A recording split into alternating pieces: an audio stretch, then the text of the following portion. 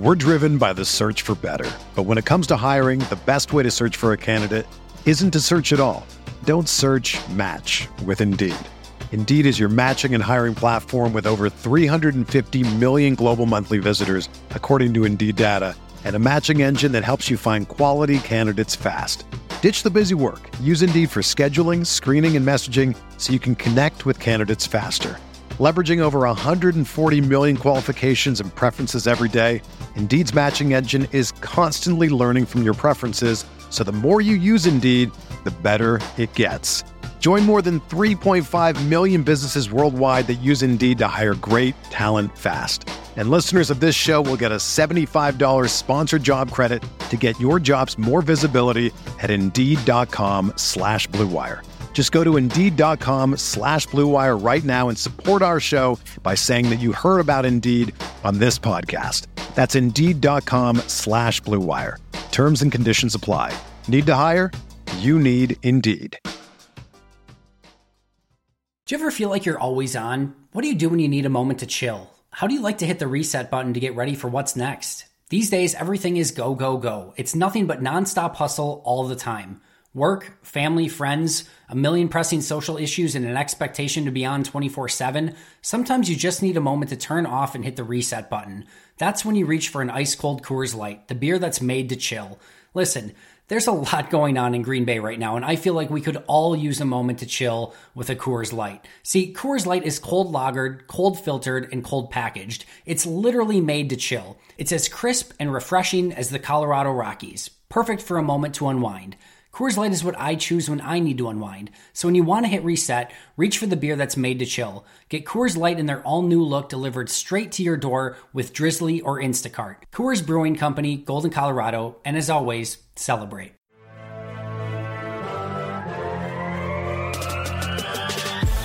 Minutes a day, 365 days a year.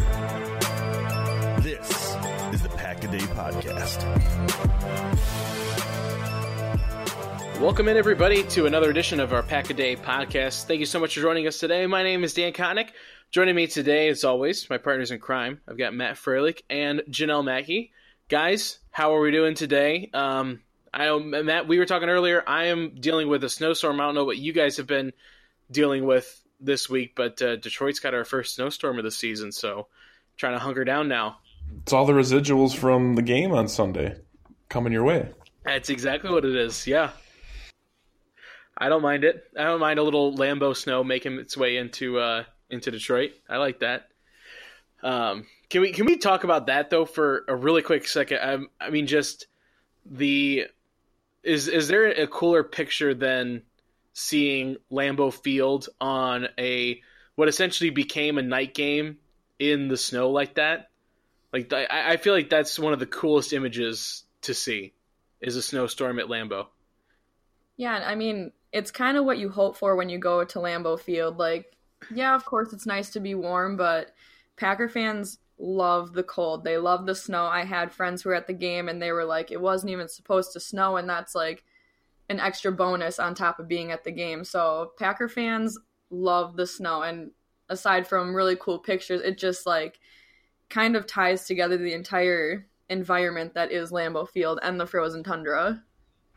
Yeah, I didn't think it was supposed to snow either, Janelle, and I'm just like, that's what I wanted to bring up right when Dan was talking about it. But second thing too, like when there's a snow game or any game where there's like precipitation or any weird weather event, it's always strange to me. Like you'll see highlights maybe like later, like maybe on the off season, you're like, oh yeah, when the Packers played the Panthers, and then like you'll see a highlight maybe a different clip, and you're like, wait, was that the same game? Because it puts me like in a twilight zone. I never know which like where when it happened. It kind of throws me off. I do want to say with the weather, equipment manager needs to find some new cleats. Seriously, guys are looking around way too much.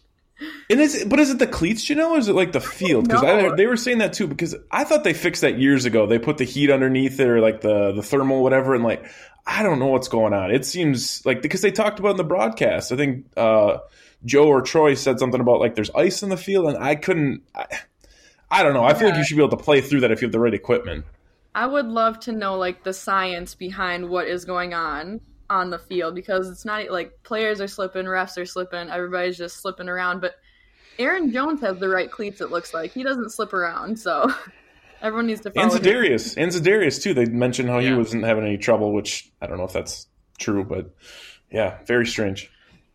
And I don't know if it's something that I am just noticing now or if it's always been a thing, but it seems like recently there's been a lot of, like, you've seen a lot of divots coming up from the field recently. And I feel like that's something you really didn't always see a lot of in Lambeau. I want to ask this question. I don't know if it's a out-of-stater question more so, because you guys have spent time living in and around Green Bay.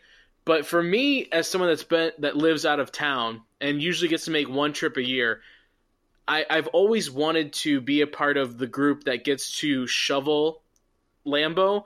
And so for me, it's a big conundrum if you promised me either you're going to have snow during the game, which, like we just said, is an amazing experience, which I've gotten to see a couple of times, but also if you said instead you're going to get to shovel Lambeau.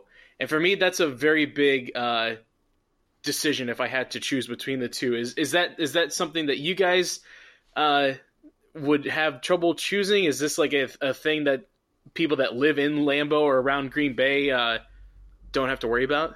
Dan, before Janelle met up with us tonight, I told you I hate the snow. So why would I want to go and shovel snow? Like, if I'm going to be somewhere with snow, at least I'll have a beer in my hand watching the game. Like, but isn't there something about that? Am I you just get paid like $10 an hour? I think too. I don't know if it's. I mean. I think for me, it's more the experience of it. I mean, it's kind of like, I don't mean to hit like a topic here, but the Packers stock. I have a piece of the Packers stock. Oh, you're an owner. You're part owner. Right, you're part owner. Yeah, but as am I. It's sort of like a ceremonial thing. Like it's cool to have, and it means a little something to you because you're part of the.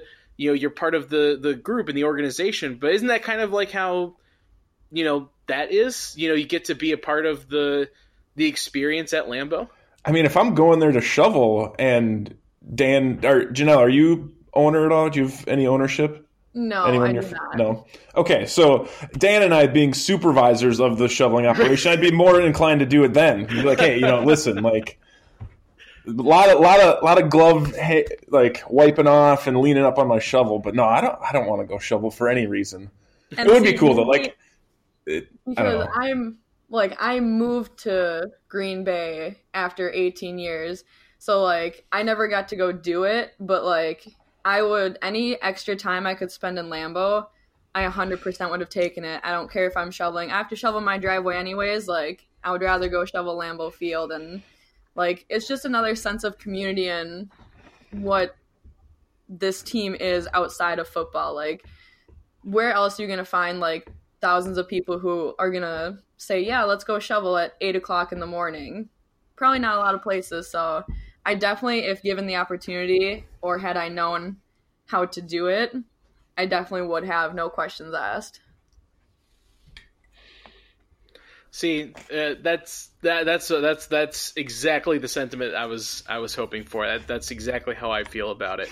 And I think Packer fans are also just crazy enough to want to do it. That can't be discounted in all of this stuff. Is that the Packers really at this point could, they could really just ask anything of their fans and they would show up and be ready to I don't know, I'm trying to think of some crazy thing that they could ask people to come to Lambeau and do. But I mean, seriously, like the organization could just basically ask for anything and there would be 1,000 people lined up to go to Lambeau and do it just to be a part of the organization and the experience. Yeah, and I don't feel as guilty if I don't want to do it then. that gives you a bit of an out. Yeah. So before we kind of talk about our main topic today, we're going to kind of dive into some disappointments and also biggest surprises of the season so far for the Packers as we hit the bye week this week. But we wanted to talk about a little bit news that kind of broke Packer related as Zeke Bratkowski, the Packers backup quarterback for all three of those NFL championships in the 60s with the Lombardi Packers, passed away this morning in Florida. He was 88 years old. A name that probably a lot of gets lost in, just history with those teams, guys, because when you think of the Lombardi Packers, you think of, the double-digit Hall of Famers that are in that whole group. And obviously, with Bart Starr passing away recently, his name kind of takes the forefront. No, always has, but, looking at it, 8-1 in his games with the Packers where he came in and either replaced or started for Bart Starr. He's just a solid Packer, and made the organization great. And it's that whole organization with Lombardi had a lot of really great, not just players, but really good people on it. And from everything that I've read and learned about Zeke, especially today, it seems like he kind of fit that mold perfectly. Definitely. I think I saw Wayne Larrivee tweet something out earlier today. It's mid-afternoon, just saying how great of a person Zeke Bratkowski was. I didn't realize he was 8-1 in his career for the Packers because I just didn't. I had never heard of the guy. It's interesting to think what type of role a backup quarterback played in the the 50s and the 60s. That was just an interesting dynamic of if they thought they'd be called upon more often or not. I would probably say not, just because guys just kind of battled through injuries. It would be kind of cool just to figure out what type of relationship him and Bart Starr had. But it is Veterans Day. He did serve in the U.S. Air Force as well, so took 2 years off before he went and played for the Rams. Then following that, or finished up his stint with the Bears, played with the Rams and with the Packers, like Dan had mentioned. But the one thing I looked at too statistically, like his quarterback ratio or his touchdown interception ratio, just a little flip flopped. 65 touchdowns to 122 picks. Kind of bizarre. I don't know if that's a typo or what, but I would say it's not, since he was just about 50% completion percentage. So not going to rag on the guy. I mean, the forward pass wasn't out too long before he started playing quarterback. But yeah, just it's interesting too, because you start seeing some of these people, like obviously Bart Starr and some of these notable guys like passing away, and you just kind of see this era of old Packers history leaving us. So you have to always kind of just remember where they had came from. Wow, way to bring me down with that one, Matt. Jeez. It's really sad to Well, think about. well, it's true. I mean, not many people. I mean, you don't have who's going to continue to talk about the Packers after it's our grandparents' generation is going to be gone. My parents, my dad was barely 10 years old when any of this was going down. So it's just you kind of have to remember where the roots are, I guess. Right, and I think something you kind of mentioned. There's a lot of people learning more about that really great era of the Packers because they're getting it's coming into the news again. You're having to kind of learn more about an organization that it's the Packers. We think that we kind of know the whole history and everything about it, and we just kind of learn something new every single time with it. Mm-hmm.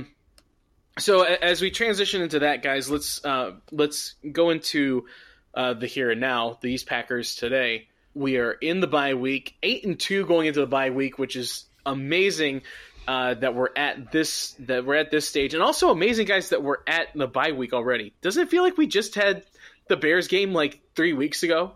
I know. Yeah, it does. Way too fast. I swear, every year it'll be August, and I'll think back to the year before when it was week 1 or 2, and then it'll be CBS or Fox 11:30 when they're doing the countdown or before games, and I remember just always seeing it'll just pop up all of a sudden week 10, and I'm like, how the heck? Or someone will say oh, we're halfway through the season. There's no way. It just flies by. I can't believe it. I know. You hear I hear 8-2. And that doesn't strike me as much, but then I hear oh, we're going into week 11. And it's whoa, hold up. When you hear the week we're on, all of a sudden it's okay, we got to step back a little bit, slow things down. I was just thinking that it's you just keep you don't even realize that you're just accumulating all of these weeks when you're looking at the record of 8-2, and you're you're just it's 8-2. This is great. You don't even realize that means that the season is almost completely done right at that point. So as we look at the first half of the season here for the Packers, guys, disappointments and biggest surprises. Let's start with the disappointments. What's something for you guys that has been the biggest disappointment? And I think with disappointment and surprises too, I think we can kind of throw in there best performance, like a best performer, MVP, if you want to call it that, or the other side, the guy that's not lived up to expectations or something like that. Just really anything for you guys disappointment wise or on the negative side so far for the season. I would say I'm the more negative out of the three of us, I'll start. But I would say thankfully, I would preface saying that I don't have a lot of players specifically on the disappointing side as I do specifically surprises on the other side. But I guess a player that I'm going to just name right away is Marquez Valdes-Scantling. Last 3 games hasn't really done anything. That was the one player going into the year that I was really, really high on. That was kind of the one I put my stake in the ground saying this is going to be a guy that's going to have a huge impact on the year and step up and fill that number 2 position. And I thought for sure that was going to happen in his first few weeks of the season. Plus then Davante Adams goes down. It's just the red carpet has just rolled out for him to have a huge month, and it just hasn't happened. So I would say just Marquez Valdes-Scantling and maybe just the number 2 receiver play in general. You've seen the supporting cast have to develop, which I think is more on the positive side, but that's the first person I'm going to be a little bit disappointed in. And I'm going to kind of snowball off you because one of my points was wide receivers struggling to find the end zone. I'm disappointed in that because it's 6 combined touchdowns from receivers between 4 guys, and Davante Adams has yet to even find the end zone, even though he leads the team with 537 yards. So it's kind of just it's disappointing, but it's not like it's hurting us because Jamal Williams and Aaron Jones are stepping up and we've got tight ends in there, but it's just kind of we talked a lot about wide receivers in the preseason, a lot, and we had a lot of high hopes for them. So seeing them not find the end zone, or they do and then it gets called back and kind of stuff like that, that's a disappointment to me. But like you said, seeing the young guys step up and they're still getting a lot of yards, they're just not red zone players right now. Yeah, I would agree. I think for me, my biggest disappointment, if we're looking at a player situation, I'm going to go to the other side actually, and I'm gonna say I've been slightly disappointed with Jair Alexander this year, and not so much in just the level of play, but it seems like it's been inconsistent. Overall this season. I don't know, correct me if I'm wrong, guys, but it just seems like there's been way too many big plays given up. It seems like offenses are kind of finding out his tendencies and how to target on him and beat him. Not that it's been overall, a bad situation, but just I'd love to see the number 1 cornerback be a little bit more consistent. Yeah, I remember we had a podcast we recorded maybe a month ago, and it was right after the Saints-Cowboys game, and Marshawn Lattimore had locked down Amari Cooper. He didn't really have any production. I think I said, Lattimore and Jair Alexander are very similar talent, and then what happens? Amari Cooper just goes out and torches Jair Alexander. And ever since then, I've kind of just been watching. I've been okay, maybe I really need to see who's how good. Maybe Lattimore's that good, or maybe Alexander's not that great. And yeah, it's just been inconsistent. You would think the production you saw, or just the skill set you saw last year from Jair you would think that would just have sprung him into this 2019 campaign, and it started off really good. But like you said, Dan, very inconsistent. That's just someone that you thought you'd be able to rely on, for every play. He'd lock down maybe one side of the field or play on the number 1 receiver, and it just hasn't seemed to happen that way. And I'm not really sure what's going on. Janelle, is that someone that you're concerned about, or is there a different player in the secondary you're looking at? Yeah, it's funny that you bring that up because that's something my dad actually pointed out to me yesterday as we were watching the game together. Just kind of disappointed, and he's playing so far off the guy, and then he's allowing him to get the yards, missing interception, like crucial catches that could have sealed the game for us yesterday. And that kind of came from a few different guys, but yeah, I mean, he was so productive last year, and you just kind of expected him to keep going up. And I don't know, he's just been really quiet, and a lot of guys getting past him, and late tackles, not running the right angle. And yeah, I mean, luckily with Jair kind of struggling, Kevin King has stepped up, which that's kind of one of those surprises for me. But yeah, Jair, hopefully at the end, hopefully after the bye, we see him kind of start to heat up a little bit more and get more aggressive. Yeah, I think too that my biggest issue, just transition a little bit here, is overall the defense, just coverage. Yeah. And I think that would be, I hope, some of our top ones as Packer fans or anyone watching all these 10 games is in the press conference today. This is kind of a few things just combined into one.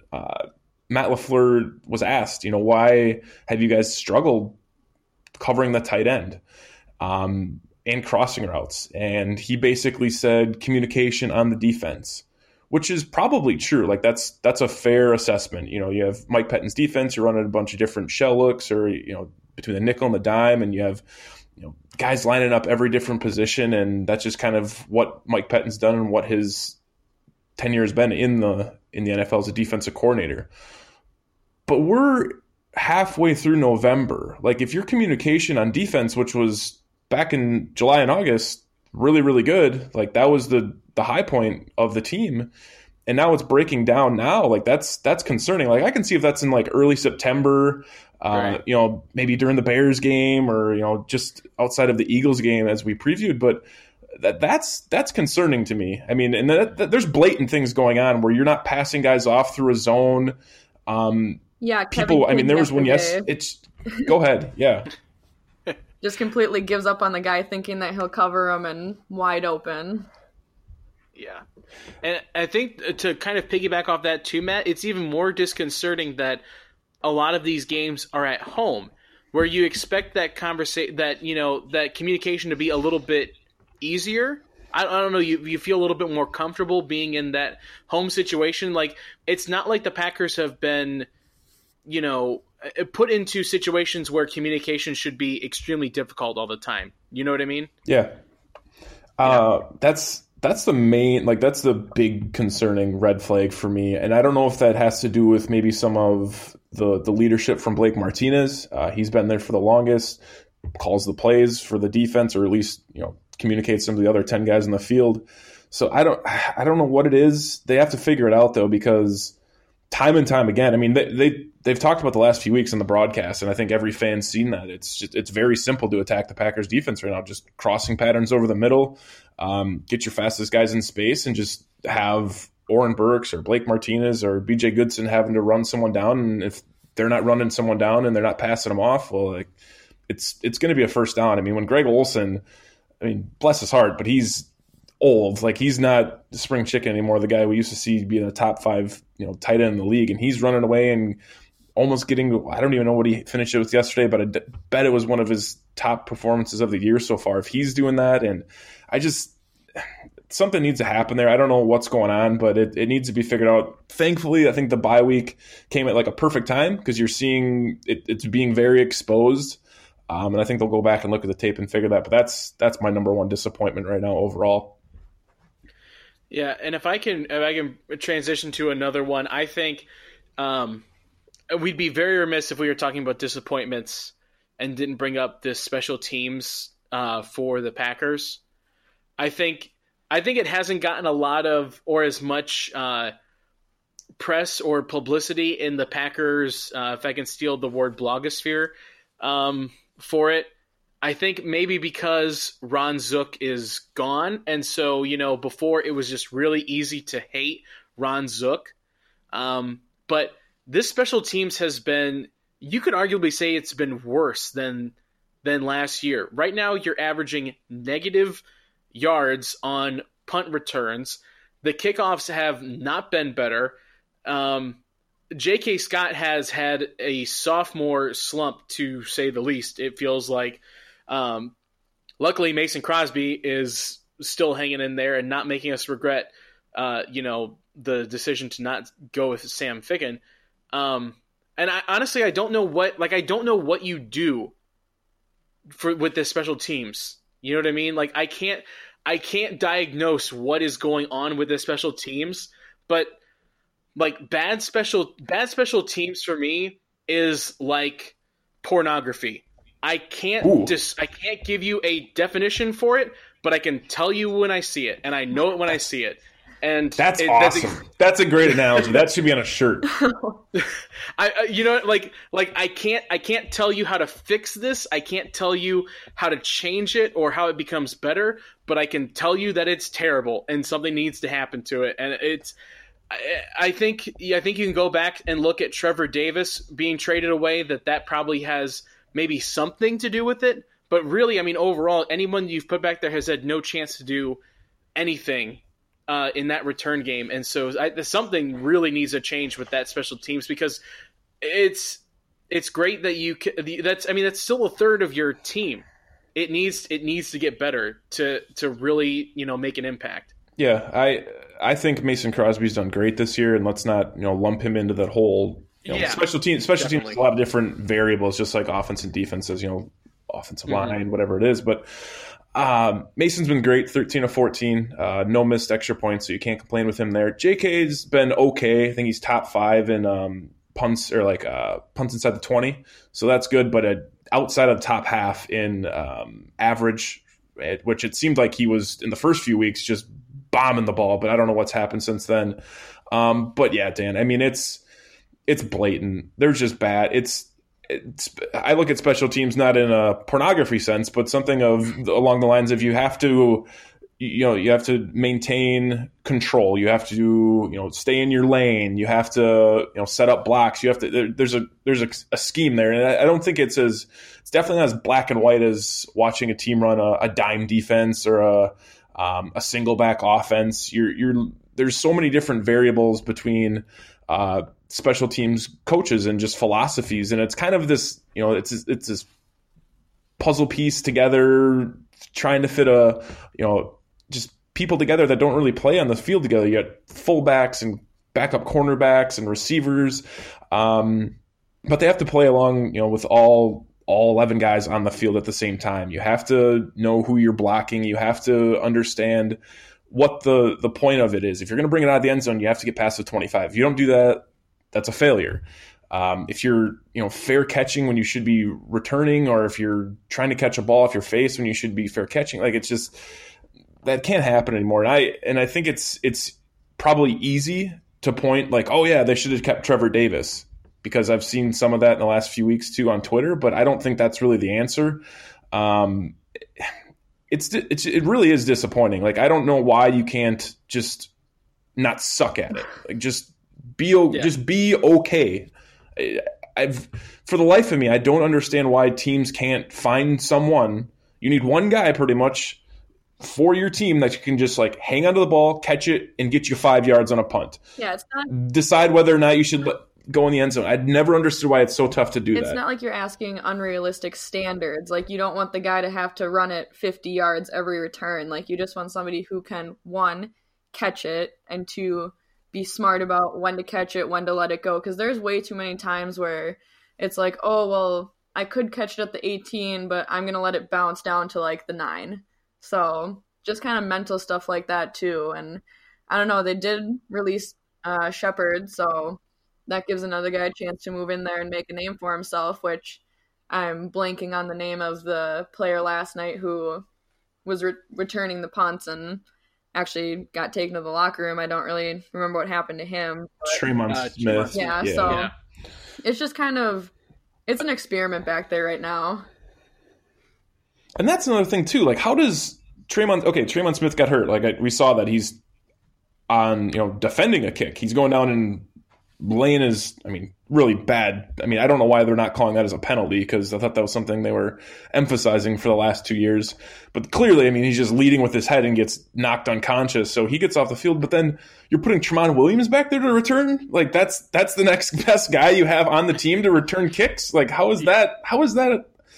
Again, you can't find one single person that's quick, that can catch the ball. And they've tried, obviously. They went and got Traymon Smith. They went and, kept a few guys, and they got a few guys over the offseason that thought they were going to maybe compete for it. But it just, I don't know. And I think I was looking too, they're giving up 10 penalties on special teams. So that's 1 a game, and then 4 in the last 2 weeks. Like, what? It just, my dad I don't watch a lot of games with my dad. I don't live by him, but he's always, anytime I watch a game with him, it'll be, he basically, like, on a special teams play, if there's a flag, he like walks out of the room every time and he's like, oh, I bet it's a holding, or they should just throw a flag on every special teams play, like old grumpy guy. But yeah, he's not wrong. That's consistently, it seems like with the Packers, they're always just making those mental errors, blocks in the back or whatever.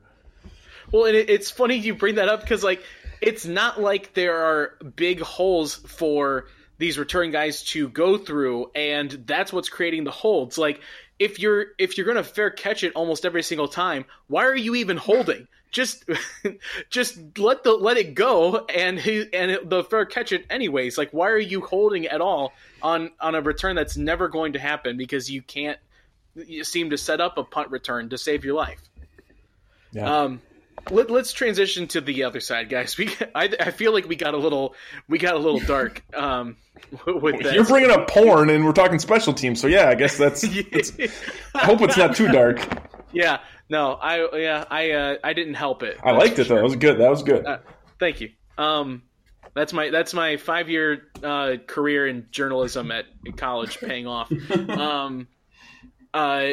Let's look at the biggest surprises so far this season.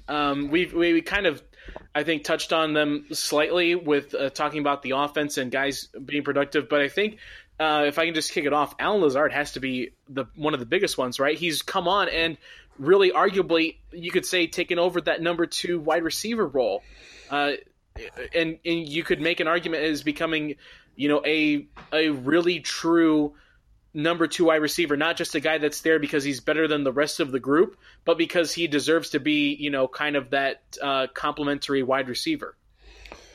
The receiver group as a whole is just head scratching. Janelle mentioned earlier, we talked about the expectations early before the season started, and it was so high. You thought you'd get production from this guy or this guy or this guy would step up and there's opportunities. But I mean, the fact that we're over halfway through the season, Allen Lazard's the guy that we're just thankful, almost not even surprised. We're thankful that he's been able to be productive.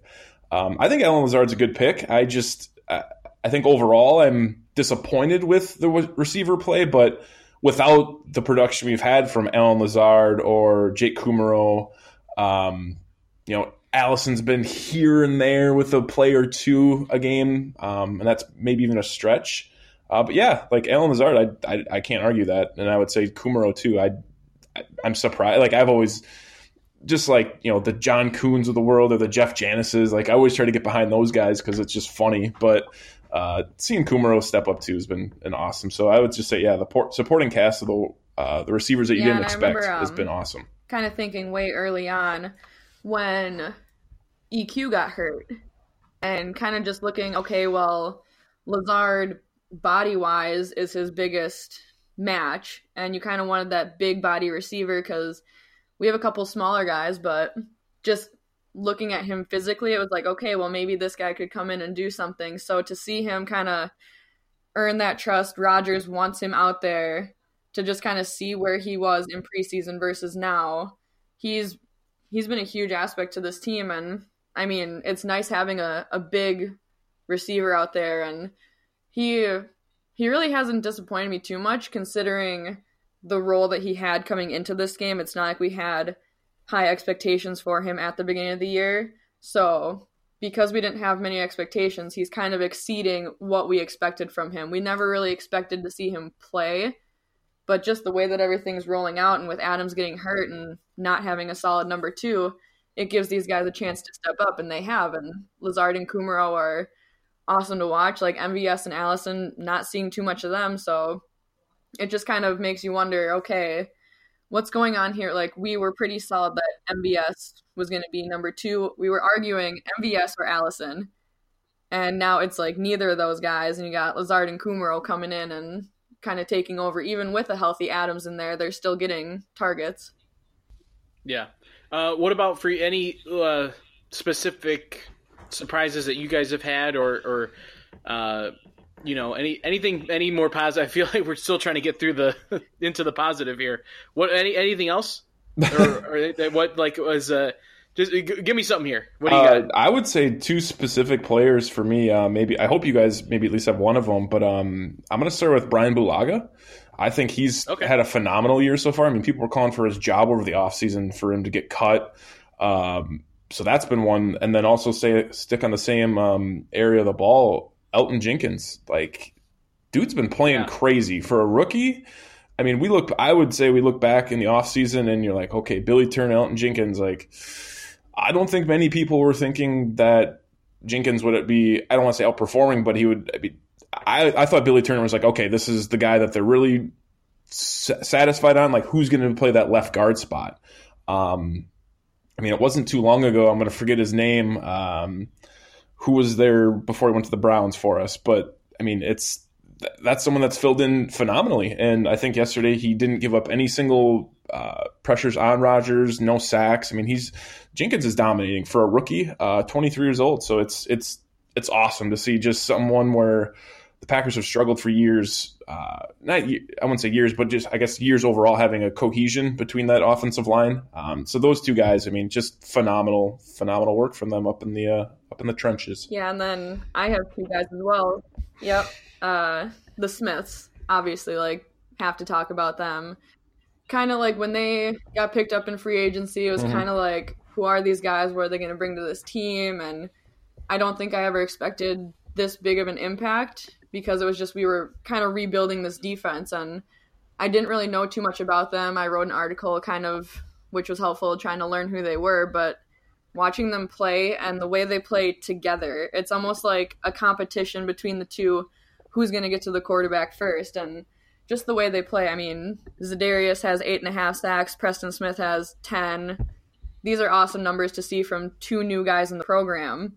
And Za'Darius comes in wearing the C, so you expect great things from him. And not only do they change the game, but they change the atmosphere. Like, they have made it so much more fun this year. Like, I think after 2 very miserable years, they genuinely help make it more fun to watch.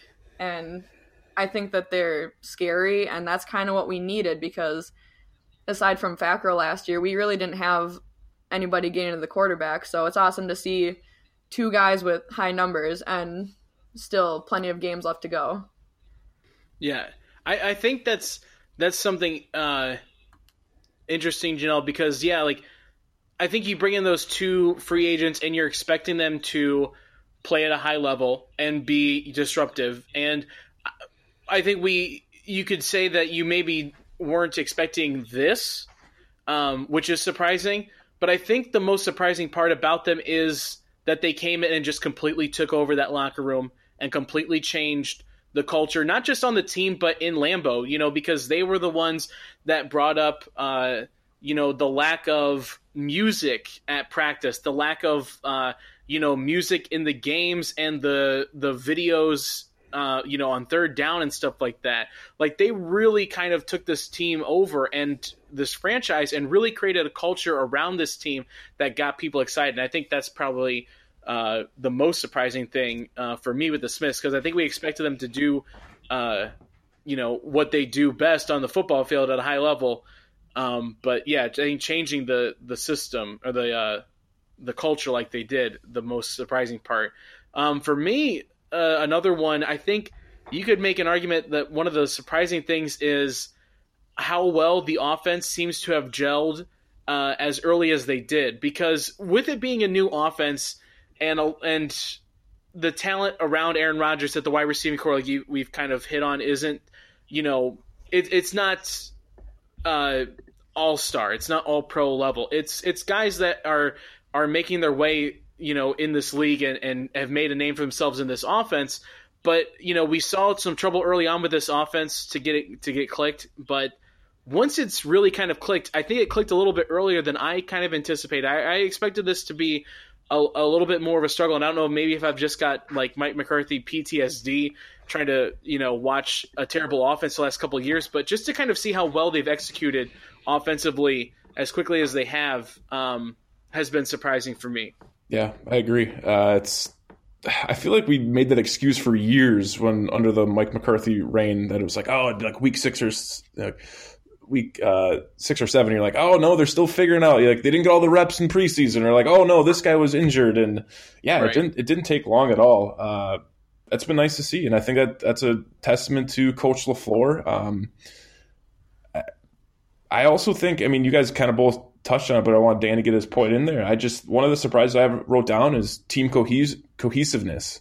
I don't think I've ever seen a team change into like a culture so fast in such a short period of time as the Packers have done, especially with outsiders. You have, like you guys mentioned, the Smith brothers coming in, and I mean, just those two guys alone and just their persona and their personality kind of takes all the pressure off of everyone else. They're joking in the locker room. I mean, the first few interviews they're doing them together, and that just kind of ran, and like that's what everyone kind of pays attention to. But it's crazy how fast a culture can change over time, in a short period of time, I should say.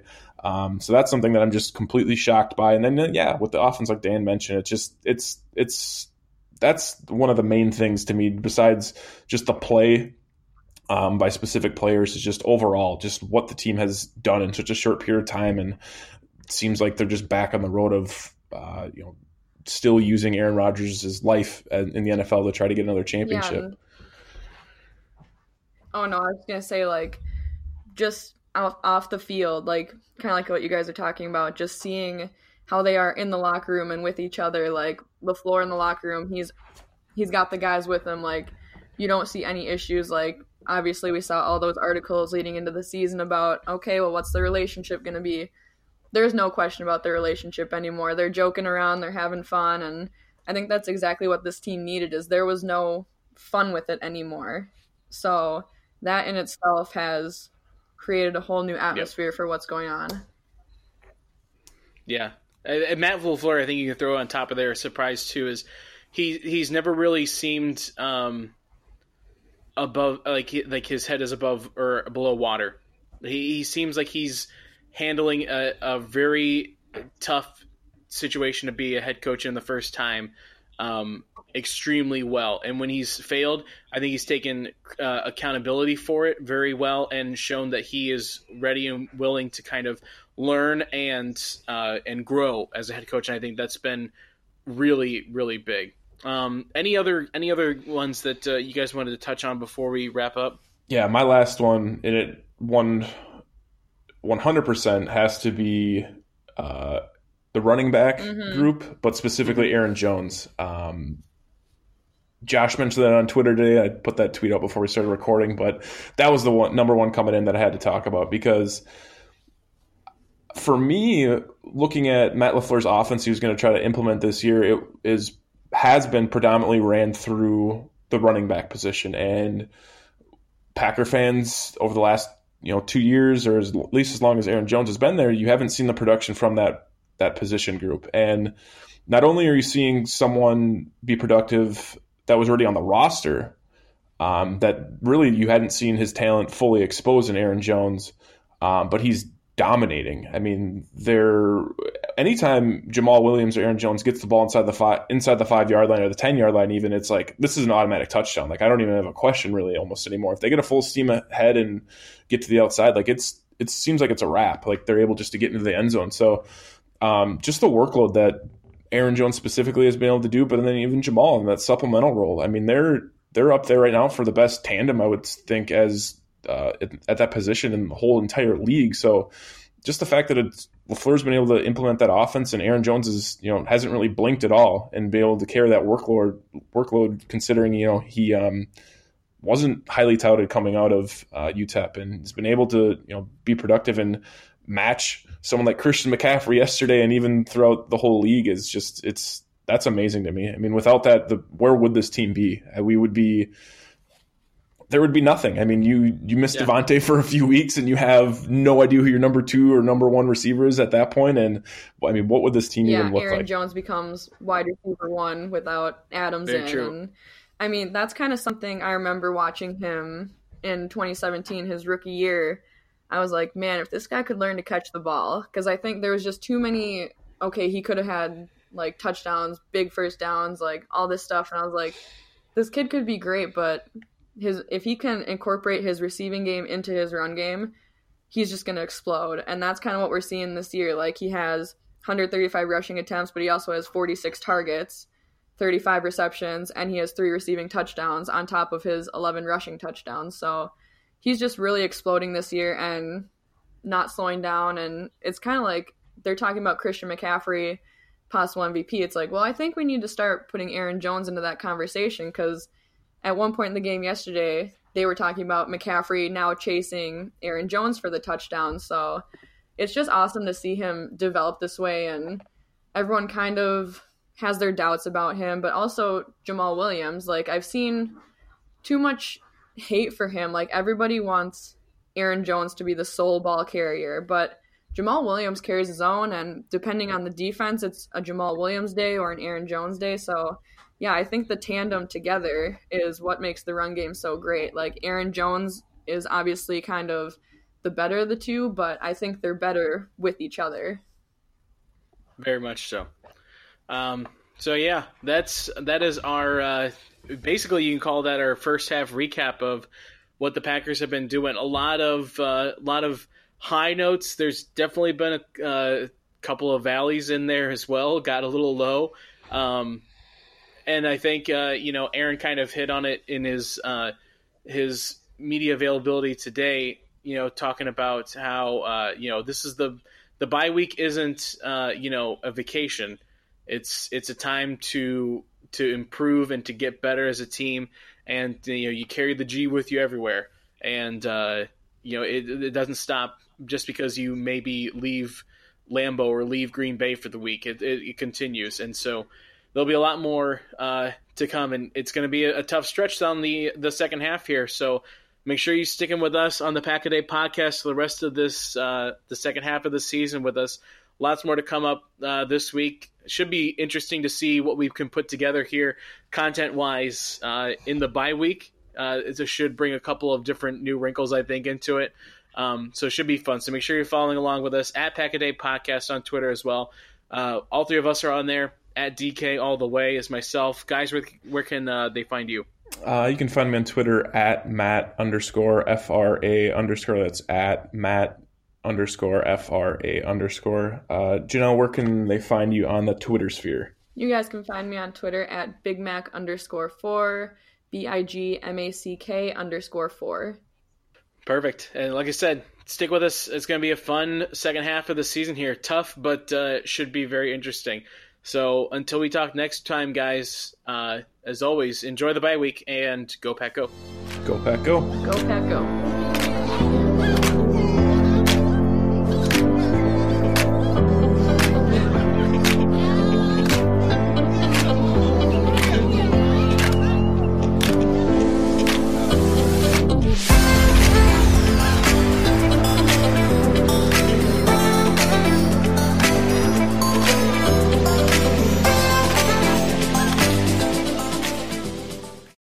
Whether you're a world-class athlete or a podcaster like me, we all understand the importance of mental and physical well-being and proper recovery for top-notch performance. That's why I'm excited that Unified Healing is sponsoring podcasts on the Blue Wire Network. Unified Healing is a new and super innovative global network of wellness centers powered by Energy Enhancement System, or EE System. If you haven't heard of the EE System yet, then you'll want to listen up. This technology promotes wellness, deep relaxation, purification, and rejuvenation. Wherever you are across the globe, access to a center is easy and affordable. Interested in experiencing the EE System technology for yourself? Go to unifiedhealing.com/bluewire to learn more and find a center near you. That's unified, UNIFYD, healing.com/bluewire. No material or testimonials on the Unified Healing website are intended to be viewed as medical advice or a substitute for professional medical advice, diagnosis, or treatment. Always seek the advice of your physician or other qualified healthcare provider with any questions you may have regarding a medical condition or treatment and before undertaking a new healthcare regimen, including EE System.